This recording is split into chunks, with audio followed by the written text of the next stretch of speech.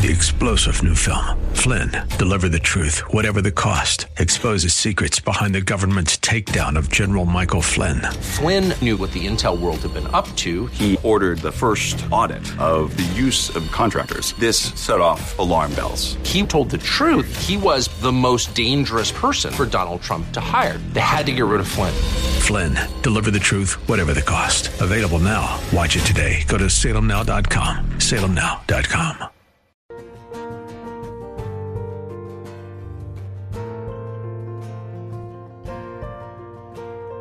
God equips who he calls, but you got to stay humble. Humility works both ways. You can't use your own inability as an excuse because you'll never have what it takes to succeed. You're right. You don't ever have what it takes to succeed, but God is the one who equips you. The second you and I think we do have what it takes, we've ceased to be his servant, and we are building our own kingdom. Hello, and welcome to In the Word, a ministry of Calvary Chapel of Orlando. I'm your host, Nate Elliott, as we join Senior Pastor Will Ramirez in the book of Exodus. In Exodus chapter 3, we saw that God appeared to Moses in a burning bush. But God wanted Moses to go and set free the children of Israel who had been enslaved by Egypt for hundreds of years. The task was daunting, but God is a God of the miraculous. The only thing that could stand in Moses' way was Moses himself. At this thought, we join Pastor Will in Exodus chapter 4, verse 1. We saw that Moses, after 40 years in the desert, he travels, which was probably common for him, up to the Sinai area, and there he sees something that catches his attention. God reaches out to Moses by stirring his curiosity through the burning bush. And then as Moses turns aside to see the burning bush, God speaks to him personally. But as Moses approached too easily, God gave him a revelation of his holiness. He said, take the sandals off your feet, for the ground whereon you stand is holy. But then, as Moses did respond correctly and humbled himself, God followed it by revealing his love for his people and for Moses and his plan for his people and for Moses. This blew Moses away. I mean, to the point where he goes, you've got the wrong guy, God. I mean, you're 40 years late. I'm not the guy. And so God reminds Moses, I'm not sending you to Egypt alone. I'm going to go with you. But Moses confesses his ignorance of what even that means. I don't really know you very well, Lord. And so God revealed his name and the specifics of his plan. Now, we get to chapter 4. That should have been the end of the conversation. If you're Moses, what more do you need to hear? You know, the God Almighty, who is love and light, is going with you and will bring you back to this place with all of Israel behind you. Good plan, right? But you know, the truth is this. Moses just didn't want to go. And every excuse that Moses can come up with actually masks that real problem. He's simply unwilling to go. The same reason we often give excuses to God when he calls us to do something to him. I don't want to do this, Lord. It's too hard, or I'll fail, or I don't know what to do, or I won't do a good job. It comes down to an unwillingness, and God is looking to change that. So as we look at chapter 4, the first 17 verses this evening, let's look at see as God begins to take him on this journey. So chapter 4, verse 1. And Moses answered, God has just told him in verse 18, he says, and they shall hearken to your voice, the leaders of Israel, the people of Israel. So Moses answers and says, but behold, they will not. You say they'll listen to me, but behold, they will not believe me, nor hearken unto my voice. For they will say, the Lord has not appeared unto you. Moses is going to give 3 excuses in these 17 verses. The first one is very simple. You're wrong, Lord. They won't listen to me. Moses contradicts God. And you can tell that right away because it starts off with the all-time contradicting word. And Moses answered and said, but. Any phrase, any communication with God that starts with but is probably not good, okay? Any response to God's word that starts with the word but indicates a heart that isn't in the right place. And he says to him, but behold. The word there means look or see or surely, check this out. Moses is saying, hold the phone, God. I don't think you've thought this through. You say they'll listen to me, but I guarantee you they won't. This is a little heavy unless we get angry or frustrated with Moses for suggesting such a blasphemous idea that God was wrong or he didn't really know the situation. Have you or I ever done the same thing? God's prodding you to share the gospel with a coworker and you say, now? Now is not the right time, God. Or he prompts you to start that family Bible reading time on a certain date. We're going to start on this date, guys. And then you come home that day and you see all the kids grumpy and tired. And the Holy Spirit is saying, it's okay, go for it, start it, but you hem and you haw and you tell God another day would work better. We do the same thing. Lord, it's not the right time. We do this more often than we realize, which is why I believe God includes this private conversation in his word. Moses is the author, right? If I were Moses, I'd have certainly parlayed to leave out these whiny parts. I'd be like, so, I know you want me to write all this down, but we can leave out that whole burning bush moment, or at least all my parts, because that was not my shining moment. But God, I think, asked Moses to include it. I want you to share this with everyone, because we often do the same thing. Let me ask you a question to start us off this evening. Is there an area of your life where you've been saying, but fill in the blank, God? Because if there is, it's time to stop. Moses' claim is they won't believe me. They'll think I'm lying. They won't hearken to my voice, for they will say the Lord has not appeared unto you. They'll think I'm lying. And when God taps us for a task, it can be tempting to think of how others will receive it or how the reaction will be. And if we dwell on it long enough, we will find plenty of reasons why they won't, why it won't go well, why it won't succeed, why people won't listen. But how about this thought? Why do we act like we have such a better awareness of the obstacles than God does? But we do. Not only was God aware, he'd already had a plan to deal with them. Verse 2, and the Lord said unto him, what is that in your hand? And he said, a rod. The rod was a shepherd's crook. You're familiar with it. The crook, it was common among the Arabs, about 3 to 6 feet in length. The shepherd would often use it he would lay it on the sheep to let them know that he was there and they were safe. He would also tap them with it to let them know that they were heading into danger. Or if they got into trouble, he could pull the sheep out with the crook. Shepherd carried the crook and the rod. The rod, of course, was to beat off the wolves. The crook was to comfort and minister to the sheep. And when I look at Moses' hand, this is God Almighty, and he says to you, what is that in your hand? That's a question you probably want to think about answering. I don't know. Well, it's my shepherd's rod. My livelihood. It's what I do. It's everything I've been doing for the last 40 years. But Moses, could his response have been any blander? If he'd said it's just a stupid shepherd's staff, it wouldn't have been much different. A rod? You see, Moses was under the impression that God was asking him to start this work from ground zero. But God points out that there's been something in his hand, something he'd been using for many years that God had been shaping Moses for this moment. Something God would continue to use in an even greater way in the future. Do you realize that Moses learned more about leadership in the 40 years of taking care of sheep than he ever had in Egypt's courts? Consider this. Sheep are considered dumb compared to other animals. They're considered some of the least intelligent animals. Their brain size compared to their size as a creature is one of the smallest ever. One shepherd put it this way: the only thing they know how to do well is eat grass. Oh, and make more sheep that eat grass. Sheep are irrational, restless, and unpredictable. Not a good combo when it comes to decision-making time. They're likely to bolt right into trouble as much as bolt away from it. They're some of the slowest animals to learn, even when the lessons have painful results. They're also demanding and stubborn. One shepherd said it'd be easier to move an elephant than a sheep. And yet, they're also one of few animals that cannot survive on their own. They need a shepherd to survive. Now, that's not very encouraging when God compares us to sheep. But you know what? After 40 years of that, Moses had learned a ton about servant leadership. He'd learned a ton about dealing with stubborn things, stubborn creatures, about creatures that don't always make the best decision, creatures that can be irrational, restless, and unpredictable. He had learned how to be a servant, and that's the only kind of leadership style that pleases God. Moses, when you look at him, he had two completely divergent but equally wrong concepts of leadership in his life. The first one, of course, when he was Egypt, I'm the man. I lead the charge and people follow. But when that didn't work, he turned to his current philosophy. I can't be the man. I have no resources at all for the task. And so God starts from the very beginning, and he enlightens him as to the true nature of his staff. Verse 3, God said to him, cast it on the ground. And he cast it on the ground, and it became a serpent, and my favorite part, and Moses fled from before it. That's one of those things when I get to heaven, I'm going to go, yeah, you didn't give us the whole story there. I want to know exactly where you went. Like, I need to know what size rock you hid behind, how far you had to get to it, and did you scream like a girl on the way?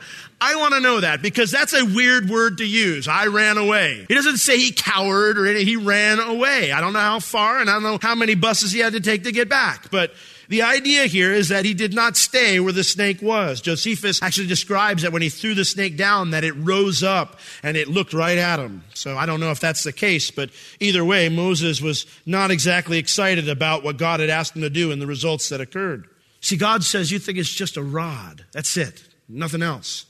But let me show you what I can do with this thing, Moses. Let me show you what you're really carrying, because it's far more than a staff. Now, the snake that it turned into, we don't know what it was. The word means a viper, so it was a poisonous snake. Now, I'm not a snake guy, but I don't think anyone casually handles a poisonous one. And that's how Moses had treated leadership back in Egypt. He had grabbed it by the head. That's how he treated leadership, you know. The whole idea of how he viewed the rod, how he viewed his leadership, grab it by the head. He very casually, not very carefully. And what happened? Well, boy, that head bit back, didn't it? It bit back big time. But there's more to this picture for Moses. The Egyptians, Ra was the sun god, their chief deity. And his enemy or chief enemy was a god named Apep. He was a serpent deity. He was known as the Lord of Chaos, the eater of souls, and the personification of all that was evil. Cue the thunder. For an Egyptian, one of the most frightening things to come across was a serpent. I'm pretty sure Moses' upbringing made him a no-snake guy too. The last thing he wanted to see was a snake. What's the point? Listen, leadership and ministry is a great privilege. When God calls you to do something, it's a great privilege. But it's also a great danger. In James chapter 3, verses 1, and then just the beginning of verse 2, the writer James, he was a senior pastor himself, and he says these words. He says, "My brethren, be not many masters or teachers or instructors, knowing that we shall receive the stricter judgment. For in many things we offend all." Here's the reality, is that we are flawed people. And when you do take a step out to lead people, there is the danger that you're going to mess up. And as a result, you're going to hurt people. And God's not asking for someone to step into that role and be perfect. I am far from it. And I don't know any pastor that's ever been perfect, okay? Or any leader that's ever been perfect. But the idea that James is saying that, he doesn't say don't be one. He says approach it very humbly. Let there not be many of you striving for that. Because if it's not approached humbly, it will poison a person. See, the lure of power, it is hard to resist if someone doesn't stay on their face before God. The reality that you're sharing words with people that they're leaning on and thinking, I want to hear from the Lord. That's a humbling thing. Now, maybe you're saying, that's exactly why I'm not the one God should use. That snake is scary and I want no part of it. But God, He's got other people to do His work. I belong on the Moses getaway train. Verse 4, that's not how the Lord thought. Moses fled. I don't know how long it took him to get back or where he went, but the Lord called him back and said, when he came back, said to Moses, put forth your hand and take it not by the head, but by the tail. And he put forth his hand and he caught it, and it became a rod in his hand. Now, the first thing we need to understand is that God didn't show him the snake so he could run. He didn't show it to him to scare him. What he wanted to do was show him what a powerful tool he already had if this time he grabbed it the right way. It was interesting. When I was in high school, I played baseball. And, my life was spent out on a baseball field.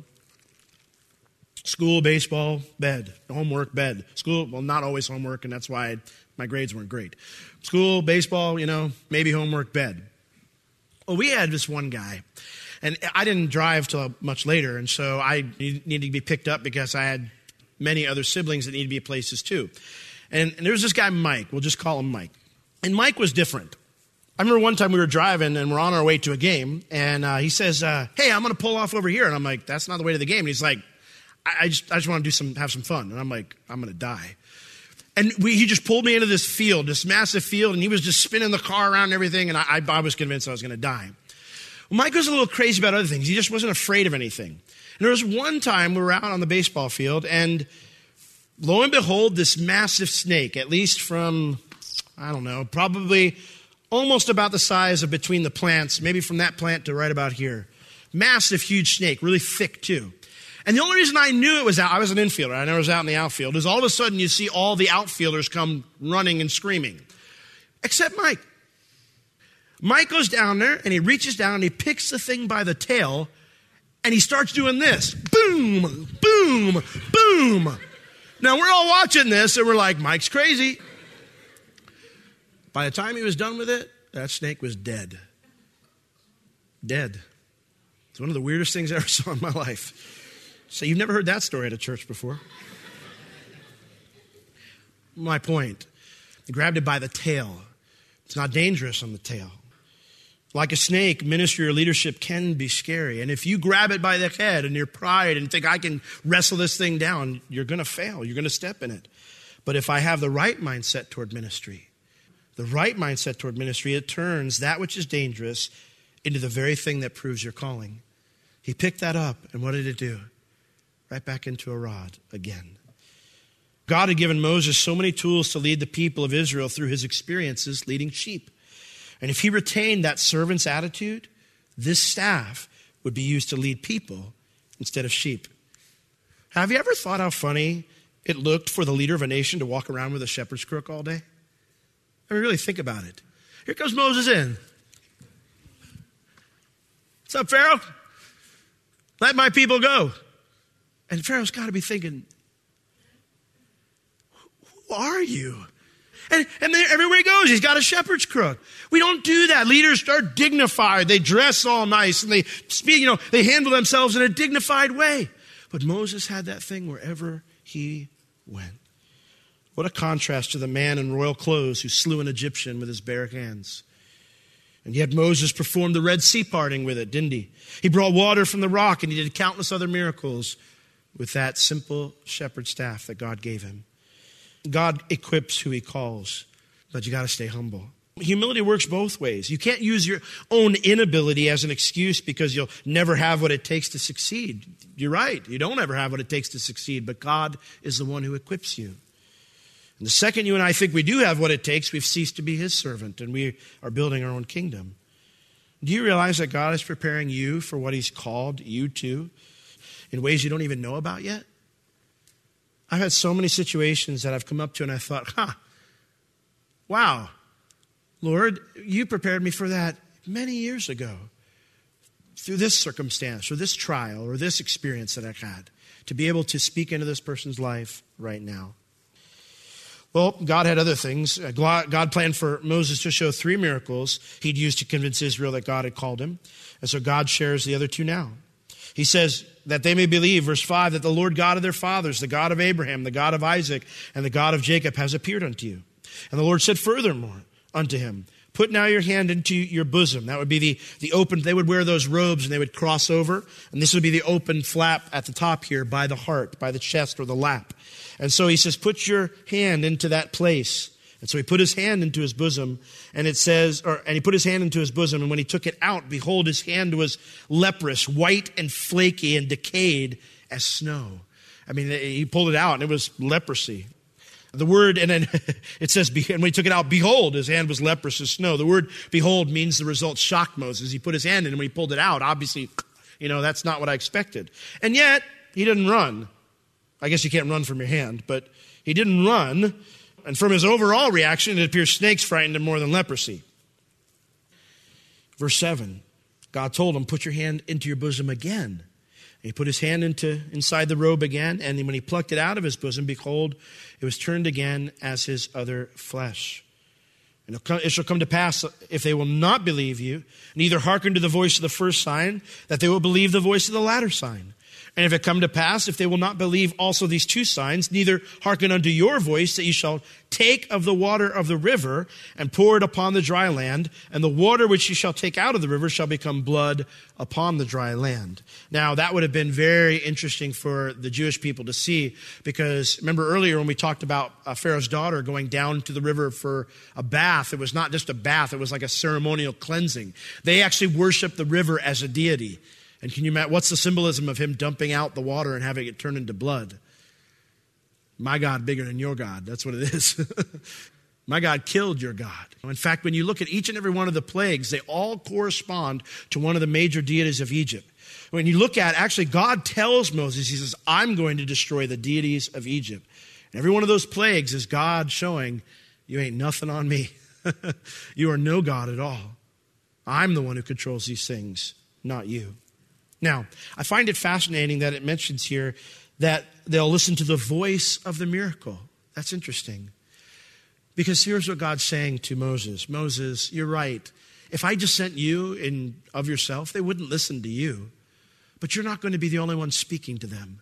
See, when they go home that night, and when they think about it, I'm going to be speaking to them. I'm going to be confirming the things that I had you tell them, and they'll know that I've sent you. You know, we've all probably thought, I wish God would do a miracle like that to prove he's speaking for me.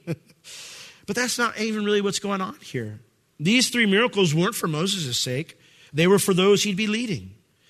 And if you stop thinking of all the reasons why God can't use you for just a moment, what miracles has God already done in your life that could touch those he's calling you to serve? More often than not, others will see them where you can't. So quit worrying about the results and just obey the Lord. Well, this too should have ended the conversation, but verse 10, Moses has another excuse. And Moses said unto the Lord, "Oh, my Lord." He thought, instead of starting with "but" this time, I'll butter him up. "Oh, my Lord." But then he'll say no. "I am not eloquent, neither heretofore nor since you have spoken unto your servant. But I am slow of speech and of a slow tongue." Moses claims an eloquence, which we read this right there, and it's not true. That was pretty eloquent. "I am not eloquent, oh my Lord." I mean, he obviously can talk. But what he says here when he says eloquent, he goes, "I'm not a man of words. Neither heretofore," or before today, he says, "nor since you have spoken unto your servant." So I'm not a man of words. I've never been, and I'm not miraculously now since you've showed up. There's the implied still here. You know, I'm still not who you've made me out to be. You say you've called me. Okay, the miracles, they're really nice, God. I mean, good job. I can tell you really put a lot of effort into that. But you've still got a problem. I'm the same me that saw the bush and walked over here. So unless you got some plan up your sleeve to radically change the person that's standing here in front of you, with all the baggage I got, it's not going to work. Now, some deduce that Moses developed a speech impediment over the years of working with sheep. His speech was bad.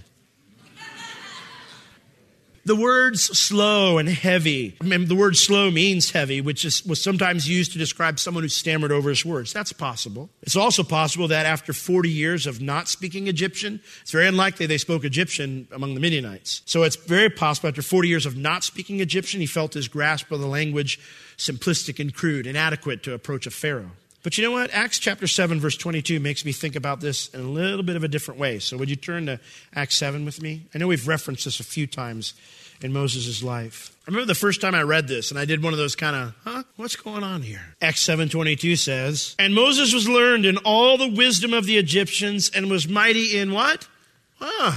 What's that all about? It makes me think that this may be going a little bit differently than just a speech impediment or a lack of having spoken Egyptian lately. The word mighty in words, it means to be able to do something or excel in something. See, Moses, he had been not just someone who could speak, he was someone who excelled in his speech. He was an excellent orator. And Moses tells God he was never a man of words. I don't know any other way to respond to his claim than to say it's a lie. I don't know any other way to approach it. But here's the problem with that too. I can't imagine Moses openly lying to God's face as the bush is burning right there.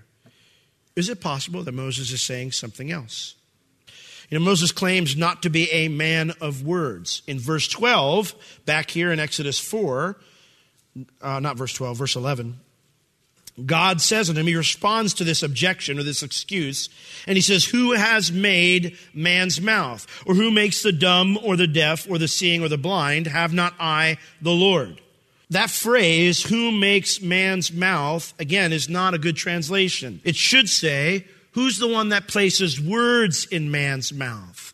Now, when you couple that with the Jewish understanding of what these deaf and dumb and not being able to see and blind and refers to, they believe these words referred to a sense of someone hardening their heart. They speak here now of the hardening condition of men who refuse to obey the Lord. It doesn't refer to physical deafness or physical dumbness or physical blindness. In fact, if you look at these words in an Englishman's Concordance and you look at how they're used all throughout the rest of the Old Testament, you see that most of the time they're used in the spiritual sense and not in the physical sense. What are you saying, Will? I don't think Moses is saying he's got a speech problem. I think he's saying, God, nobody listened to me back then, and I see no reason to think they'll listen to me. since you showed up. The words that I spoke last time, yeah, they didn't work. And I don't think I'm going to be able to come up with any new words that are going to work this time either. We'll get to God's response in a moment. But maybe you have stepped out in faith in the past to serve God, but it didn't go so well. Maybe like Moses, you jumped on a little bit too early, or you're a little prideful and kind of did it your way, and it didn't work out so well. You know, in Moses' case, I think that failure looms so large throughout this whole event with the burning bush. You wonder at some point in time why God's going to say, quit beating around the bush. Maybe in your own life, your own past failure looms really large too. Listen, it doesn't invalidate what God has called you to do. In Romans 11, verse 29, it says that the gifts and calling of God are without repentance. God doesn't change his mind. He doesn't all of a sudden go, yeah, you know what, you didn't do a very good job. You're right, I just haven't called you anymore. Don't let past failures be your current excuse, because God will teach you to do it the right way this time. Pride has a funny way of skewing our vision of ministry. The point of being of service is not our own talents or our own abilities. It is being obedient to the God who has called us and saying, Lord, if you have called me to this, you will see me through the work. There is nothing you can't do through me and with me. This is true humility. Join us tomorrow as we continue to see God and Moses' interactions in the book of Exodus. Should you have questions about anything or would like prayer concerning today's message or for anything at all, please reach out to us. You can reach us at Calvary Chapel Orlando at 407-523-0800 during our office hours Tuesday through Friday, 9 a.m. to 5 p.m. This has been In the Word with Pastor Will, a ministry of Calvary Chapel Orlando. You can listen to all of Pastor Will's sermons and find other valuable resources online at www.calvarychapelorlando.com or on the Calvary Chapel Orlando app, available on iTunes and Google Play. Thank you for joining us today. We will see you next time as we continue to learn, walk, and live in the Word.